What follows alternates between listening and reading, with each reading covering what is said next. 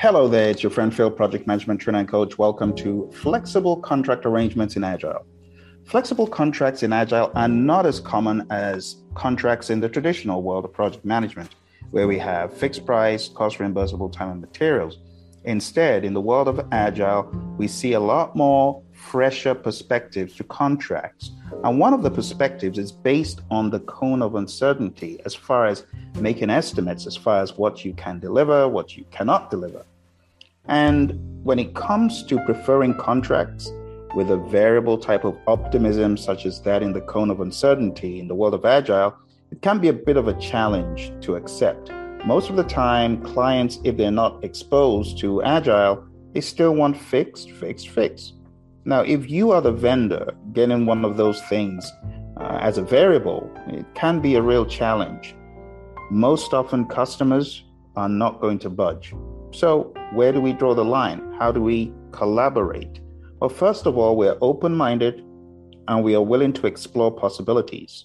Now, I've been in the vendor situation for a very long time, for many years, and to be quite honest, what ends up happening is you put in all sorts of contingencies, you get pretty serious about change control, and if there's anything that moves out of line, well, it's going to be a change order. There's a lot of overhead, for lack of a better term, for managing those change controls. But think about it. What if you could put together a more flexible contract arrangement? Wouldn't that be a good thing? And let's say you fix the budget and you fix the schedule, but you tell the customer, you know what? You want to change scope, that's all right. We'll fix the budget, but we will not fix the scope. Think about that. The scope is really what you want to be flexible because it's better for both parties. So, a contract that people use quite a lot in the world of Agile, it's got a title, it's kind of funny. You know the Dire Straits? Well, this one is called Money for Nothing, Change for Free. So it's a funny title, but it's a good contract. And the way it works is both parties agree to work in an Agile fashion. Now, what that means is that changes will be allowed. They're expected. Changes will be expected as part of the project. Client can ask for changes of scope. They won't be punished from a schedule or budget perspective, as long as something else of equivalent size can come out of that scope that we originally fixed. You see? So you're really just trading one set of scope for another set of scope. So when people approach the world of Agile, it is important to see scope as being variable, and that being the bargaining chip. Flexible scope, change for free if we can swap out scope items. And of course, we're going to be careful with something like that. It's not like one day you'll build in a Harley and the next day you'll build in a Tesla, right? They're very different things, and we do need to manage that. But the idea is that we're working in good faith, and we agree that if you need change, that's okay. We, as the vendor, will accept it as long as something else of equivalent size goes out. And that's the change for free aspect of the contract. Now, the flip side is the money for nothing. As a customer, I would like to encourage my vendor to complete early if they can still maintain high quality. Still, I would like them to complete earlier if they can. And that's the money for nothing. So the idea is you're going to get an extra amount for being done on time or getting done early. And it benefits both parties. I get my product done, I get my functionality done earlier. For my customer, if I'm a vendor, I get money by completing early while maintaining quality. And there are different kinds of contracts. Another contract could be a series of successive statements of work that can be useful, and you can put all of these under an overarching master services agreement. You have a chunk, maybe a 1 month or 3 month chunk of work, and we're going to say this is the work we need in the next 3 months. So at the end of 3 months, evaluate what do we do next? And you have a series of SOWs, statements of work, that incrementally complete the product. And that's pretty much it. So there are many ways you can think about making your contracts flexible. I want to encourage you to think like that. Now let's get into some more specifics. Procurement and contracts in Agile can be traced to the Agile Manifesto value: customer collaboration over contract negotiation. So we are going to think about customer collaboration more. In other words, how can we collaborate with our customers to give them the value they want while collaborating with them? And as far as the negotiating point is concerned, we try to make it as lightweight and easy and accessible, not heavyweight contracts, which are not favorable to the customer. Many project failures are as a result of breakdowns in customer-supplier relationships, also as a result of unclear and obtuse arrangements with no exit. Projects incur more risk when those involved in the contract take a poor perspective. We won the negotiation. We came out on top. No, that's a poor perspective in the world of Agile. It needs to be one of we versus me. We must both look for a way to win, the buyer and the seller. That's the mindset. When you think about collaboration is as a result of pursuing a shared risk-reward relationship where all sides win. That's how you collaborate in the world of contracting, within an Agile framework, of course. So let's talk about various Agile contract types in more detail. I gave you a quick breakdown at first, but now we're going into some specifics. The very first one is a multi-tiered structure. And instead of formalizing an entire contract relationship in a single document, project parties can achieve more flexibility by describing different aspects in different documents, mostly fixed items, such as warranties, arbitration, and so on. Yes, we can lock that in an MSA, a master agreement, master services agreement. But meanwhile, all parties list other items subject to change, service rates, product descriptions in a schedule of services. The very next one is emphasizing value delivered. After all, Agile is all about value, right? Delivered to the customer.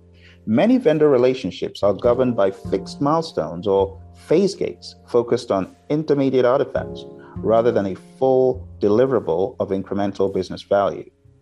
Often, these controls limit the use of feedback to improve the product. Instead, milestones and payment terms can be structured based on value-driven deliverables in order to enhance the project's agility. The next one is fixed price increments. Fixed price increments are also used in Agile, but they're used in increments. See, fixed price increments. There's a difference between a fixed price contract for everything versus a fixed price increment per chunk of work. Instead of locking down an entire project scope and budget into a single agreement, just like you have a WBS with a top level and lower levels, you can do that with your contracts as well. You can decompose the scope into fixed price micro deliverables. So for each of those sub deliverables, or if you wanted to call them work packages from the world that you understand, you could think of them like that. But we typically don't do those WBSs in Agile. However, it does make for a compelling illustration. So the same way we have an umbrella master agreement, we can break that down into micro deliverables, such as user stories. For the customer, this will give them more control over how money is spent. For the supplier, it limits the financial risk of overcommitting to a single feature or deliverable. Still in the world of Agile, the next one that we think about is an NTE, not to exceed T&M. So in the Agile Practice Guide, we have the not to exceed time and material contracts. Customers incur a lot of unwanted risk from traditional T&M approaches, and the alternative is to limit the overall budget to a fixed amount. Not to exceed. If you exceed this threshold, hey, you're on your own. We ain't gonna pay this. And this allows the customer to incorporate new ideas into the project not originally planned. When customers want to incorporate new ideas, they'll have to manage to a given capacity, replacing original work with new work. Work should also be closely monitored as hours allocated reach their limit. Also, additional contingency hours could be planned into the maximum budget if considered helpful. So the bottom line is, me as a buyer, I need to know what my NTE is, and if I need something done, either that NTE has got to change or I'm going to swap work out. And it encourages agile thinking. What is truly valuable? What is an absolute must versus what is a could or a nice to have? Also, additional contingency hours could be planned into the maximum budget if that is considered helpful. Graduated time and materials is the next one we're going to talk about. Graduated time and materials is yet another alternative with a shared financial risk approach. In Agile, the quality criteria are part of what done means. Remember, what done means and what ready means exist in your team charter. So the supplier can be rewarded with a higher hourly rate when delivery is earlier than the contracted deadline. Conversely, when the supplier would suffer a rate reduction for late delivery, that is also etched into the contract. And it's very similar to what I talked about in the very beginning. We should also allow our customers, from an Agile perspective, to have an early cancellation option. When an Agile supplier delivers sufficient value with only half of the scope completed, the customer shouldn't be bound to pay the remaining half if the customer no longer needs it. Just look at the crazy pandemic. There are a lot of things people had ordered and bought, and some people have gone as far as full-blown projects for their offices to replace furniture and other things. But when COVID hit, those purchase orders, they went to the scrap heap because they no longer needed it.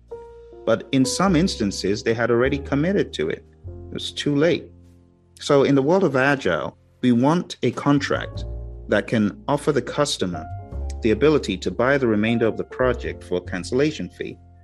The customer limits budget exposure, and the supplier earns positive revenue for services no longer required. Now, I know this seems like a lot of contracts, but I'm hoping that it just reminds you of the possibilities in Agile. And those of you taking professional exams, I hope this helps you as well. So, the next one is the dynamic scope option.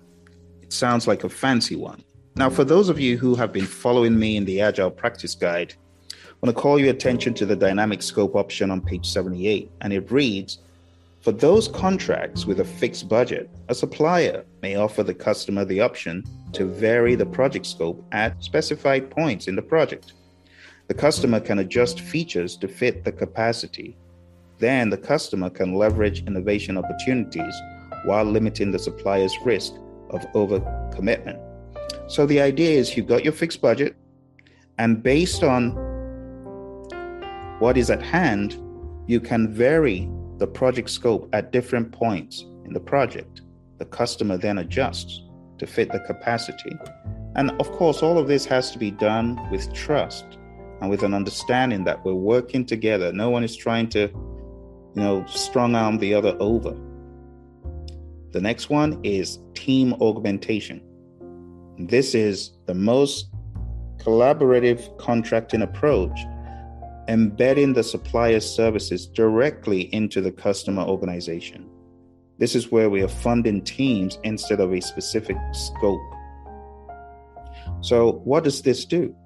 It preserves the customer's strategic direction on what work should actually be done. If I know I'm paying a team $1 million for all their work for a particular time period, collaborate with those individuals as team members. Because we need to remember, individuals and interactions over processes and tools. It's all about the people.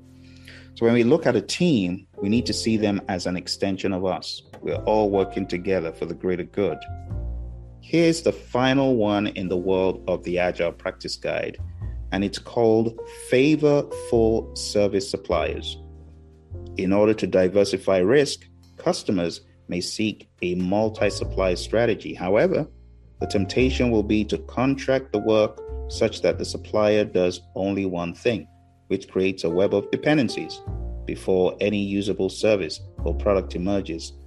Instead, place an emphasis on engagements that deliver full value, as in the idea of completed independent feature sets. In other words, the vendor delivers an entire solution from start to finish, give you full value, and there's no passing on from one vendor, one supplier to the other.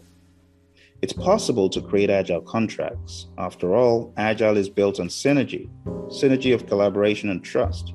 The supplier can help by delivering value early and often, just like we say in the manifesto, and the customer can help by providing timely feedback, be it in the form of a PSI or an MVP. Now, the next contract type has to do not with money, but with a team. The very first thing we want to be thinking about is social contract. Now, when we talk about team agreements, that is the wide net for all manner of team agreements. But we can get very specific and we can talk about social contract. We can talk about reward systems, right? Things that we do when we have a team. The bottom line is, before engaging on any agile venture, you need to hire a team. You need to engage a team. And the question is, what kind of team will you hire? We're not talking about skills here. We're talking about mindset. Because the biggest factor when it comes to team success, the biggest indicator is actually team dynamics, team thinking. Not one person, but the think and the collaboration and the synergy of the entire team. So right from the get-go, we must think about social contracts. We put together team agreements. We could call them team working agreements. It's a very useful thing to do. And it's basically a contract written by the team and for the team. Everyone agrees to it within the team. The agreement talks about how we're going to work together, when our meetings are going to be held, how we'll show up to those meetings on time, not getting late to the daily scrum. We're going to do all of these kinds of activities. We're going to do X, Y, and Z in our daily scrum. This is the way we're going to run things. We're going to decide how we do our work. And it's very high level, yet it's a simple little contract. So you hear the word contract, we also refer to it as a team contract. So team contract is the same as social contract, how we get along and work as a team. A really good example of how we could have a sort of contractual arrangement in a team agreement is the area of communications. So I'm sure you've all had this situation, and my goodness, I learned this very, very early on in my career, not to go back and forth in an email thread. But you see it happening every single time. Someone around you, some inexperienced individual, or someone who's just trying to poke the bear is going to send out an email thread to everyone and their grandma, back and forth, things that should be discussed face to face. It's like 30 pages long at that point. It probably doesn't even reflect the original subject that it was sent for. Well, those kinds of conversations are hopeless. They're useless. They're terrible, terrible ways of communicating. And it doesn't have a lot of good information. It just drains everyone's time, drains resources. Not good. Can you imagine 50 people in a company reading one email for 5 minutes each? You just blew 250 minutes of company time. And some of those individuals are making $100 an hour. What a waste. So one encouraged agreement of the team is to pick a maximum number of times to allow an email thread to go back and forth. And another term we use is ground rules. The ground rule says 3 is enough. 3 times back and forth, that's it. So now you're getting the picture. We use the umbrella term, team agreement. We could use the term social contract, team contract, and ground rules interchangeably. But ground rules are more to do with the behavior, the expectations, and in the overall agreement, we could have a number of things. How we're going to socialize, words that will be used. A company that I trained, a well-known Ivy League university, they had a swear jar. And if anyone was to swear, use a bad word, they're going to put $5 in the swear jar and the team is going to use it for pizza sometime down the road. And this could be a very, very simple statement using team agreements. So in my example of going back and forth for 3 times, stop the email thread after the 3rd time because it's lost its effectiveness, follow the ground rules, and in that way, you get through conversation much faster. It's much richer. You're also building up the relationship better because you've got that social interaction. Hello, that's why we call it social contract. And you shut down those horrible email threads, like get forwarded, reply all, and all that kind of nonsense, right? And then it goes a little bit to the reward system when we talk about team agreements. When we're talking about building agile teams, we tend to think of them again as a social structure. So reward systems, performance management, things like that, they tend to change as well. So imagine you're rewarding someone, let's say an individual. It might potentially cause bad team behaviors, such as I get all my work done, so I get rewarded for that. And that creates enmity and wars within teams. Still, the team fails as a result because you're not helping the other team members. So even if I got all my work done, but my buddy in the team doesn't get his done, I win, he loses. That's not agile thinking.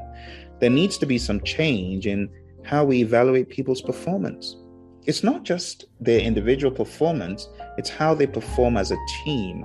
So the agile think would be to ask the question, how do I get the team to synergize and get to peak performance? And how do I keep them there after they've passed through the 5 stages of team development? They're now in the 4th stage, performing. How do I prevent them from getting to the mourning stage or the adjourning stage? That is where you never want to go because it's so bad to have developed all of this synergy, all of this comradeship, and to get to that point and you have to disband the team. You just blew a ton of company resources, time spent synergizing, the retrospectives they had, all of that knowledge that they've built up, all of that empirical data that we generated from the sprints. What a waste. And that's why when we talk about agreements, team agreements, they are very important, front and center. I would also advise you, if you're getting ready, like I say, for professional exams, you don't really know what is in some of these team agreements, what is in the team charter. This is talked about on page 49 and 50 in the Agile Practice Guide. So if you go to page 49, it talks about a servant leader facilitating the chartering process. We talk about the project charter there as well, even in the Agile Practice Guide, believe it or not. But when we go to page 50, we see the team charter, and it talks about team values, working agreements, what ready means, what done means, ground rules, group norms. So this whole lingo, getting into the mindset of individuals and interactions, people, teams, more important than processes and tools, team agreement, social contract, team contract, so important. I hope you found this to be useful. If you are getting ready for the PMP exam and you're looking for help, a coach, a trainer to take you to that next level, my advice is for you to go on down to the website that you see on the screen right there. It's www.praizion.com. You can sign up for training one-on-one. You can sign up for coaching and mentoring one-on-one. You can sign up for group coaching and group classes. So check out the website, and I wish you all the very best as you prepare for your exam. If you're watching this on YouTube, don't forget, you can tune into the podcast. It's www.pmradio.org. You take care and see you soon.